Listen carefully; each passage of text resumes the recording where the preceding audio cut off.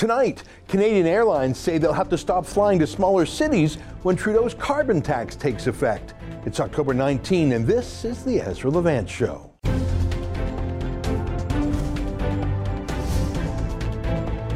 Why should others go to jail when you're the biggest carbon consumer I know? There's 8,500 customers here, and you won't give them an answer. You come here once a year with a sign, and you feel morally superior. The only thing I have to say to the government about why I publish it is because it's my bloody right to do so.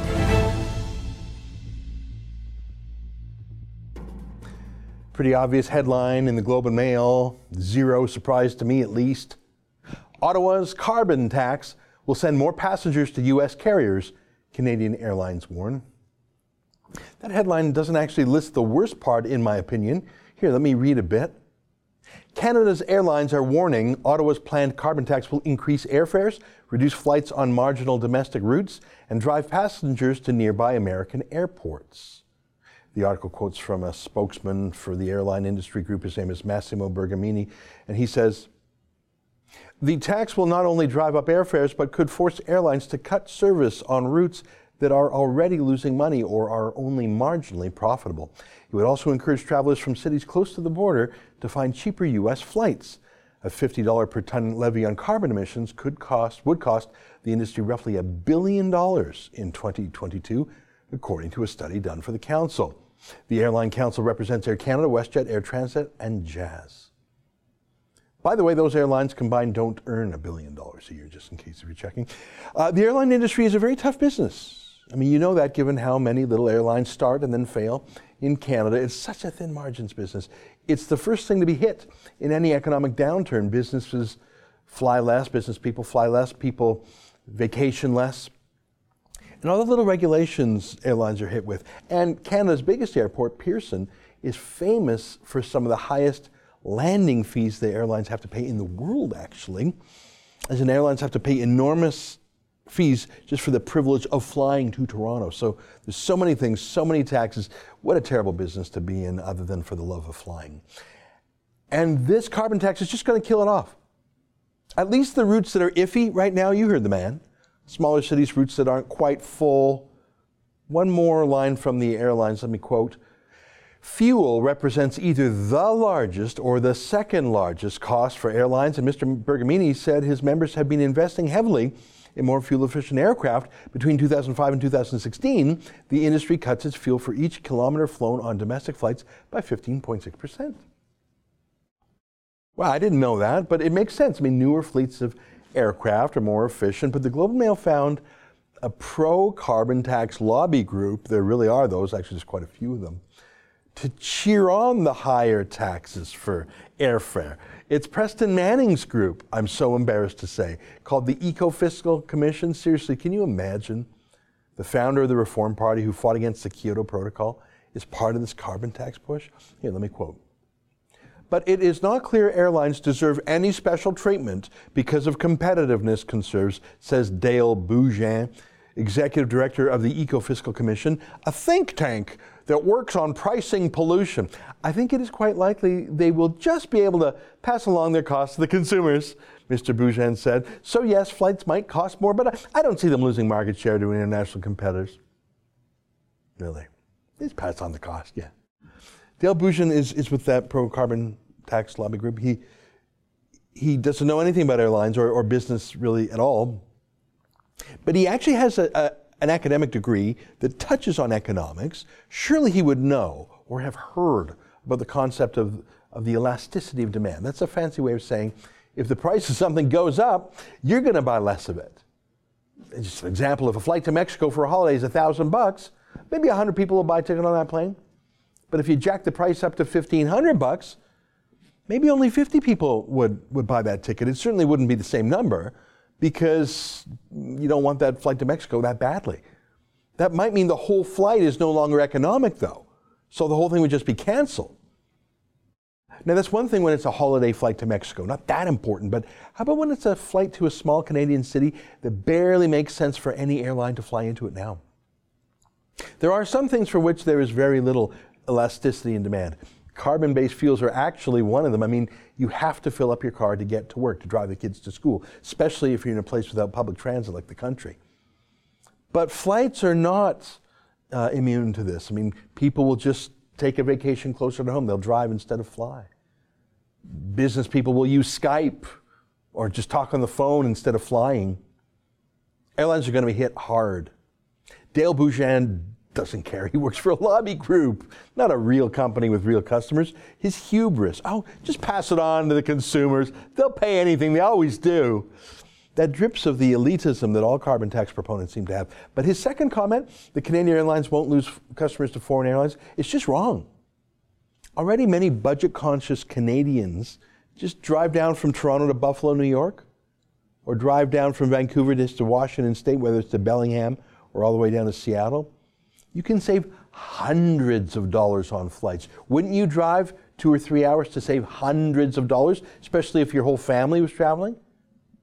But that only works with flights to the US or to foreign places, right? You're not going to drive down to Buffalo if you want to get to London, Ontario, or Whitehorse, or whatever. They'll just shut those Canadian routes down because there are no American competitors. This is not a hypothetical situation.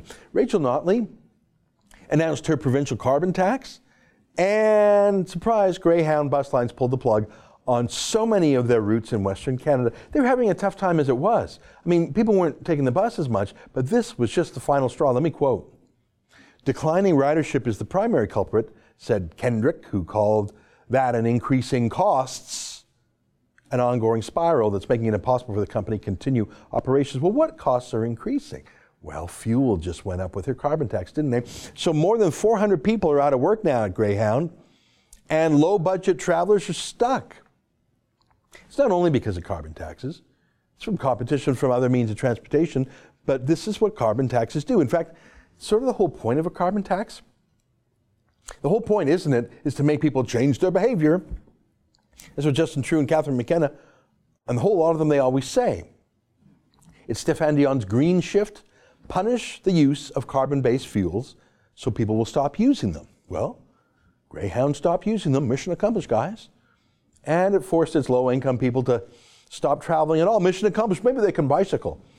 So I guess that carbon tax lobbyist from Preston Manning's group is wrong. I mean, you just can't always pass on the cost to people, especially if they're poor people, and especially Aboriginal poor people who often use Greyhound. Just pass on the cost to the customers. Just do it. Those know-nothings. You know, the arrogance there. But it's been abetted by journalists. I want to do one more thing today. I want to take you through a 71-second TV clip of Catherine McKenna in question periods. Just 71 seconds. But I have never seen so many stupid ideas jammed into 71 seconds before. You could fill a book with it, but she did it in 71 seconds. That's got to be a record. Now, I'm going to play the video, and then I'm going to play it again and stop a few times because it's so nuts. But like Dale Bourgain, no one in the media ever pushes back with basic questions calling the bluff here. It's this video that she said in Parliament. Take a look. Well, let me read the intro first. Her tweet says, "From forest fires in British Columbia to heat waves in Ontario and Quebec to floods in New Brunswick, Canadians know there's a real cost to climate change. If we do not take action now, the cost is only going to grow. So let's work together and get to it." Hey guys. Now that's just a lie, I'm sorry. Police say those forest fires she blames on global warming. Police say that at least 29 of those fires in British Columbia were caused by arson. Not by the global warming fairy. That's public news. This is not a secret I've just shown you. But Catherine McKenna, despite that news, lies. I'm sure it's a lie to blame, I don't know, you because you used gas, you rode a bus, you flew a plane. I think it's called lying when you say something that you know is false. But that's the least of it. Here, watch the clip. We have a plan and we're implementing it. We have a plan to tackle climate change, to reduce our emissions, to create good jobs, to grow our economy. The sad thing is the party opposite doesn't get it. They don't understand that there is a huge cost of climate change. That People that are facing extreme heat. People died this summer because of extreme heat in Quebec and Ontario. We had forest fires. I've had to call ranchers who've lost their whole ranch because it's burned down. I've helped sandbag because there have been floods that have impacted people's homes. This is a huge cost, and the cost is only going to grow if we don't take action. But they also don't understand the economic opportunity in the trillions of dollars. If we are smart about this, we can be the country that is providing the clean solutions. We are helping businesses save money because guess what? When you're energy efficient, you save money. And you know what you can do with that money? Reinvest it in your business. We want to work with Canadians. As I said, we can be smarter. We did not get out of the Stone Age because we ran out of stones. We got smarter. We have the solutions we need. We know what we need to do. Now we need to implement them. I feel dumber now. Do I look dumber now? I feel dumber now. All right, let's look at that again for a moment. Watch the first few seconds. Take a look. We have a plan and we're implementing it. We have a plan to tackle climate change, to reduce our emissions, to create good jobs, to grow our economy. What's that, like 10 seconds? So she said that the carbon tax will tackle climate change, or they have a plan to tackle climate change. Does the Canadian government actually claim that what they're doing will change the climate? I mean, they might actually reduce emissions if everyone stopped driving, could be. But will that actually stop or reverse climate change? The weather, the climate. No one says that. No one, not even the craziest activists at the UN. No one says you can actually change the world's weather through a tax or any other human action. Does Catherine McKenna actually think we can? If so, by how much? If we all pay her tax, what will be the change in the weather? No one believes that, except her, maybe, and I guess the entire parliamentary press gallery who have let that talking point go unanswered for 3 painful years. And about reducing emissions, it actually hasn't happened, has it? I mean, they basically say the same as they were under Stephen Harper. Does anyone ever fact check her? And yes, the economy is growing at a snail's pace. As we showed you yesterday, we got about 2% GDP growth per year. Donald Trump's America is growing at 4.1% per year for comparison. Here, let's just watch a little more of this video. They don't understand that there is a huge cost of climate change. That people that are facing extreme heat, people died this summer because of extreme heat in Quebec and Ontario. We had forest fires. I've had to call ranchers who've lost their whole ranch because it's burned down. I've helped sandbag because there have been floods that have impacted people's homes. This is a huge cost, and the cost is only going to grow if we don't take action. What is she saying? That floods and fires are the result of global warming? I showed you the BC police say the 29 fires in that province were from arson. Is she saying that the police are wrong? Is she attributing those individual events to her theory of man-made global warming? On what basis is she doing that? But you heard how she ended that riff. She said the cost we all pay is going to get worse unless we take climate action. What does that mean? Is she seriously saying that if we just pay her carbon tax, it'll all stop, it won't get worse? The floods will stop, the fires will stop. That implies it was because of not paying her tax in the first place that those things happen. And the tax will be so powerful and so transformative, it'll stop the bad weather. That's the logic of what she's saying. I'm sorry, how is that any different, any less superstitious than Aztec priests saying, sorry, hate to do it, but we have to sacrifice humans and cut out their hearts on top of pyramids, because if you do make this sacrifice, and I'm so sorry for you that you have to, you will stop this evil solar eclipse from happening or whatever. Look, people, do what I say, or the forest fire gods are going to continue being angry with us. But it's the last point in that 71-second video that is probably the kookiest. Listen. They don't also don't understand the economic opportunity in the trillions of dollars. If we are smart about this, we can be the country that is providing the clean solutions. We are helping businesses save money because guess what? When you're energy efficient, you save money. And you know what you can do with that money? Reinvest it in your business. We want to work with Canadians. So here we have it, a lifelong leftist activist who has never run a business, never lived in the private sector her whole life, telling you how to make money. Hey guys, first she told you how to change the weather, pay her tax. Now she's telling you how to get rich. Trillions of dollars, guys. Just pay your tax, come on. Hey guys, you don't understand the trillions of dollars of opportunities that come with joining the cult? Well, no one can see it but her, and she'll give you the path. Just pay your tax and you'll get trillions of dollars. She says all the smart people are doing it, and you know that's true. But that last point there, we're helping you save money by being more energy efficient, and then you can reinvest all those savings in your business. Now, if that were true, if there were a way to save money by cutting back on energy use, people would do it without being told to by some politician. You don't need to be told not to buy things you don't need, or don't need to be told to fix a real problem that's a real problem. But I don't know, I mean, she's never specific. I think she means we're forcing you to use less energy through carbon taxes, through social engineering, through behavioral changes. So we're forcing you to use less energy, and so you'll save money, and you can spend that money that you can't afford to spend on energy, you can spend it on other things. You see how that makes you rich? You wanted to fly to Mexico, you can't afford it. Now you're rich. You wanted to go on vacation, guess what? You can't afford it. But now you got that money, you're rich, you're welcome. Hey guys, I just did that for you. That's the green shift, actually. That's what Stéphane Dion said. That's actually what these airlines are exactly talking about. Forcing people to be energy efficient by making energy so expensive that no one buys it. Forcing people to not be able to fly or not be able to even take the Greyhound. And hey guys, you can save all that money you were going to foolishly spend on a Greyhound ticket because you can no longer afford to buy a Greyhound. So hey, treat yourself on me. The last line I think is the most embarrassing. Take a listen. As I said, we can be smarter. We did not get out of the Stone Age because we ran out of stones. We got smarter. We have the solutions we need. We know what we need to do. Now we need to implement them. We did not get out of the Stone Age because we ran out of stones. That's a great little line.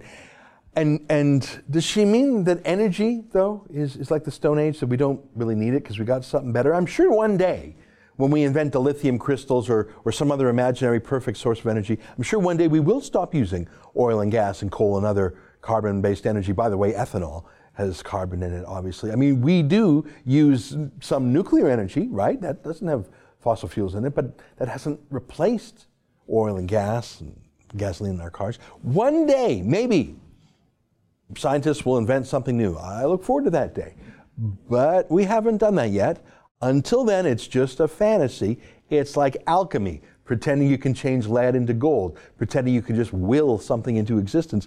Except that Catherine McKenna and Justin Trudeau are amongst the biggest fossil fuel users in the country that I can see, always jetting around on private jets. I promise you, they'll keep flying on their private jets long after Air Canada and WestJet and Air Transat shut down their flights to Mexico or Nanaimo or Moncton or wherever. We've heard these same cliches from Catherine McKenna for 3.5 years now. I think people have tuned them out mainly, but some people have obviously ingested them and are repeating them. And I don't just mean at the CBC. I think we should start criticizing them and calling them out as the fools they are. Don't you? Stay with us for more.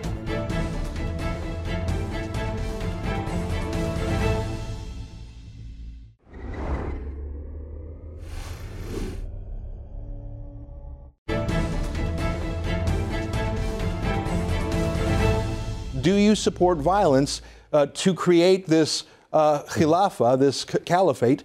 Do you support violence to achieve the goal of a worldwide ummah? Well, what I would say to you is that it could only come to places like Britain and Canada in one of four ways. either the people will embrace Islam and they will implement the Sharia, or a section of the community will, like the army or the people in charge. There will be a military or an ideological coup, or there could be a conflict like happened in Bosnia and other places. The Muslims could end up in a position of authority. Or lastly, which is the most likely scenario, is that the Khilafah or the Islamic State will remove the obstacles in the way of implementing the Sharia outside of its own frontiers. So I believe that there are certain ways in which the government will be removed. That man is Anjem Choudary, and that was me interviewing him, or trying to interview him at least, a few years ago at the Sun News Network. It was an extreme experience. He didn't hide his true heart.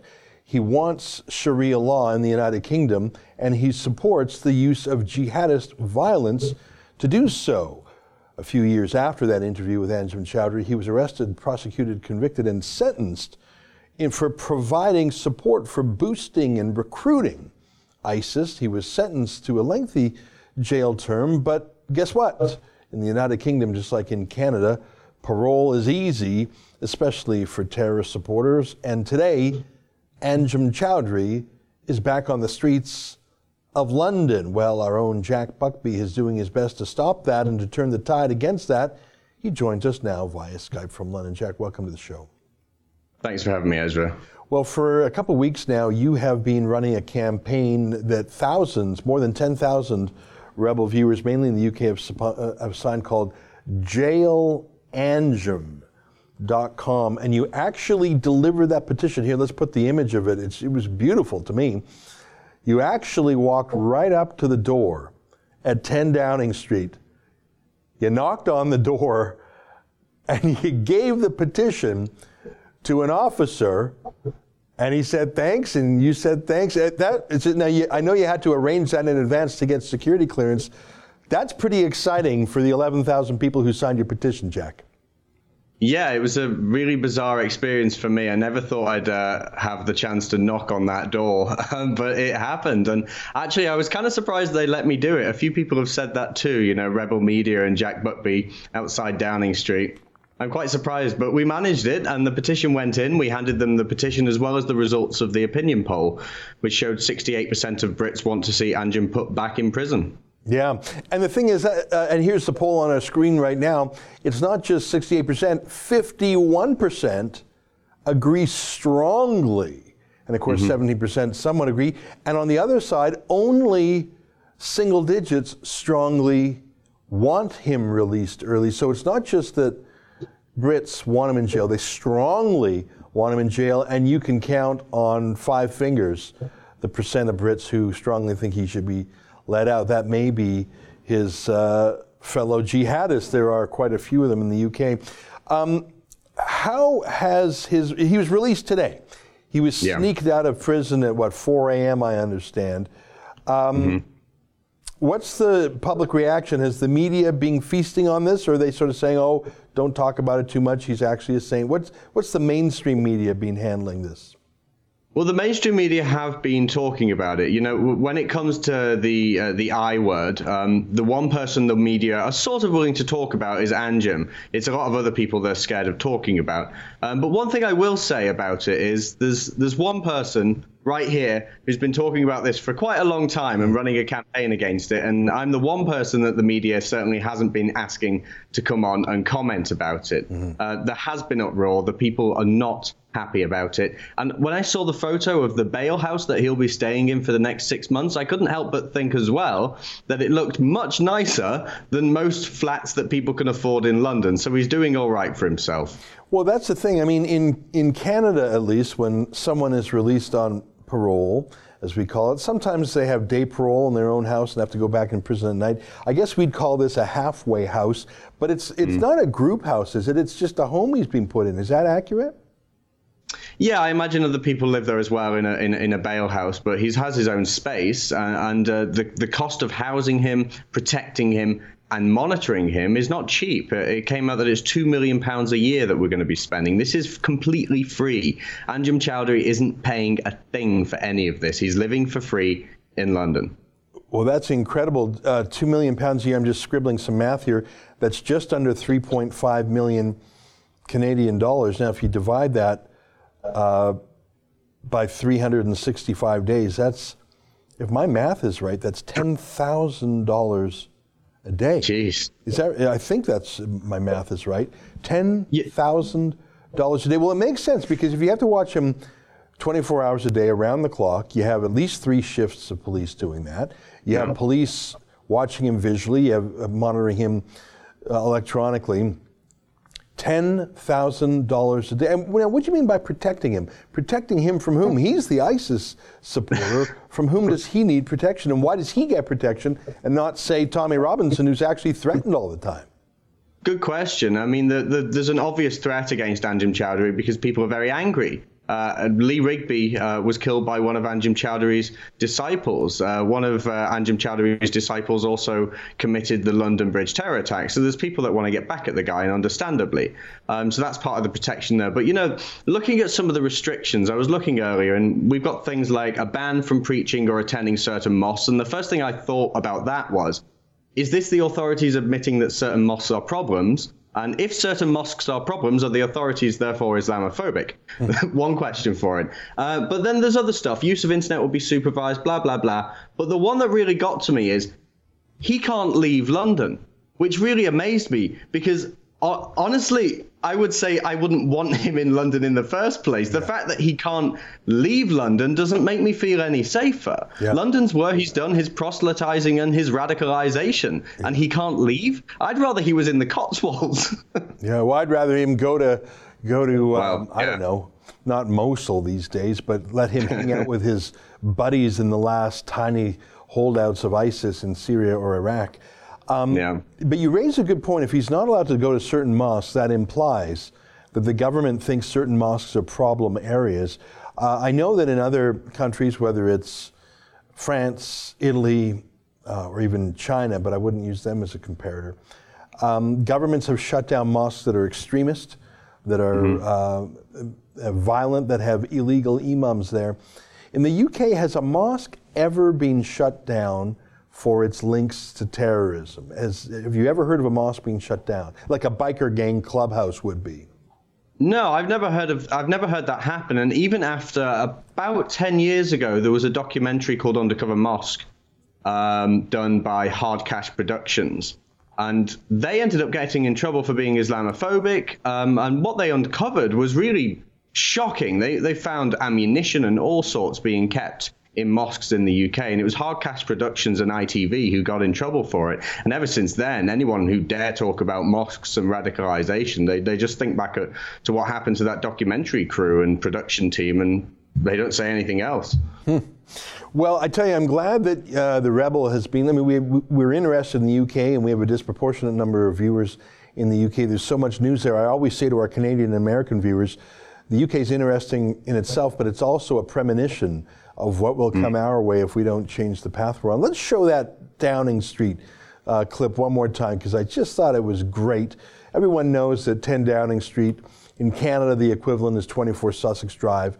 In America the equivalent is 1600 Pennsylvania Avenue. That's the British version of the White House. And there you have it, Jack Buckby delivering a petition of thousands of names in the poll results. Do you think that's just going to be thrown right in the garbage? Do you think anyone will actually look at that petition? Do you think they'll at least look at the poll? Because that's an independent third-party poll. We hired a pollster over there that does polling for reputable TV stations, ITV, Sky News, whatnot. Do you think anyone there will at least look at the poll? You know what? I kind of think they will. Theresa May, I heard her speaking during a press conference yesterday about Anjem Choudary, and her voice cracked in fear. She's not comfortable talking about this guy. I think she knows in her heart of hearts how bad this is, and I hope that she sees it, or at least somebody in the cabinet sees it. I know it went in there. And you know, Ezra, if more people sign the petition, then maybe I can even go back if the names get even bigger and make sure that they do see it. That's a good idea for those who haven't signed it yet. And I see no reason why people in Canada or the United States shouldn't sign it as well. Go to Jael Anjem. That's the first name of this character, A-N-J-E-M, jaelanjem.com. Well, Jack, thanks so much for this. And it was a very exciting moment for me to see The Rebel being represented on the steps of 10 Downing Street. Congratulations for that. Thank you so much. Take care. All right, that's Jack Buckby. in the UK. Stay with us. More ahead on The Rebel.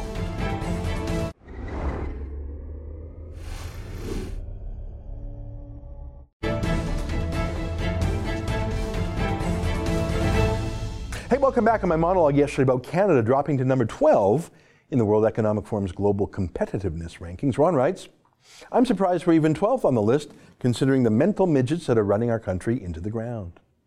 Well, Ron, that's the thing. I mean, I tried to show that this was a fairly comprehensive study, and I hope you didn't get bored. I took you through about 10 little points. I was trying to show that this wasn't just like a figure skating judge saying subjectively. They were trying to measure it. But you know, I don't know how good the measurements was and who did the measurements for each of those 100 criteria. I believe that if anyone from the World Economic Forum would genuinely and truly look at how the Canadian government killed in the last 3 years the Northern Gateway Pipeline, the Energy East Pipeline, the Kinder Morgan Pipeline, and were it not for Donald Trump, we wouldn't have the Keystone XL Pipeline. If we saw how all these things were killed and fracking's being killed in Atlantic Canada, I think we would rate far lower in so many ways, from regulations to litigation to, you know, I mean, really, investment flight. I don't think that latest number, because remember, this study just came out a couple days ago. So I don't think that it would have had all of the recent events of this year in it. I just don't, I mean, I don't know. I don't know that kind of minutia of how this hundreds of pages of report was put together. But I'm going to make a prediction now. I predict we will fall again next year when this year's business setbacks are included. What do you think? Bruce writes, what a stark contrast between our socialist PM and Donald Art of the Deal Trump. Well, yeah, and you know, I should play that clip for you. I don't have it at my fingertips right now, but Kanye West, for all of his curiosities and eccentricities, sized up Trump pretty well the other day. He said, Trump is blunt and he says exactly what he means.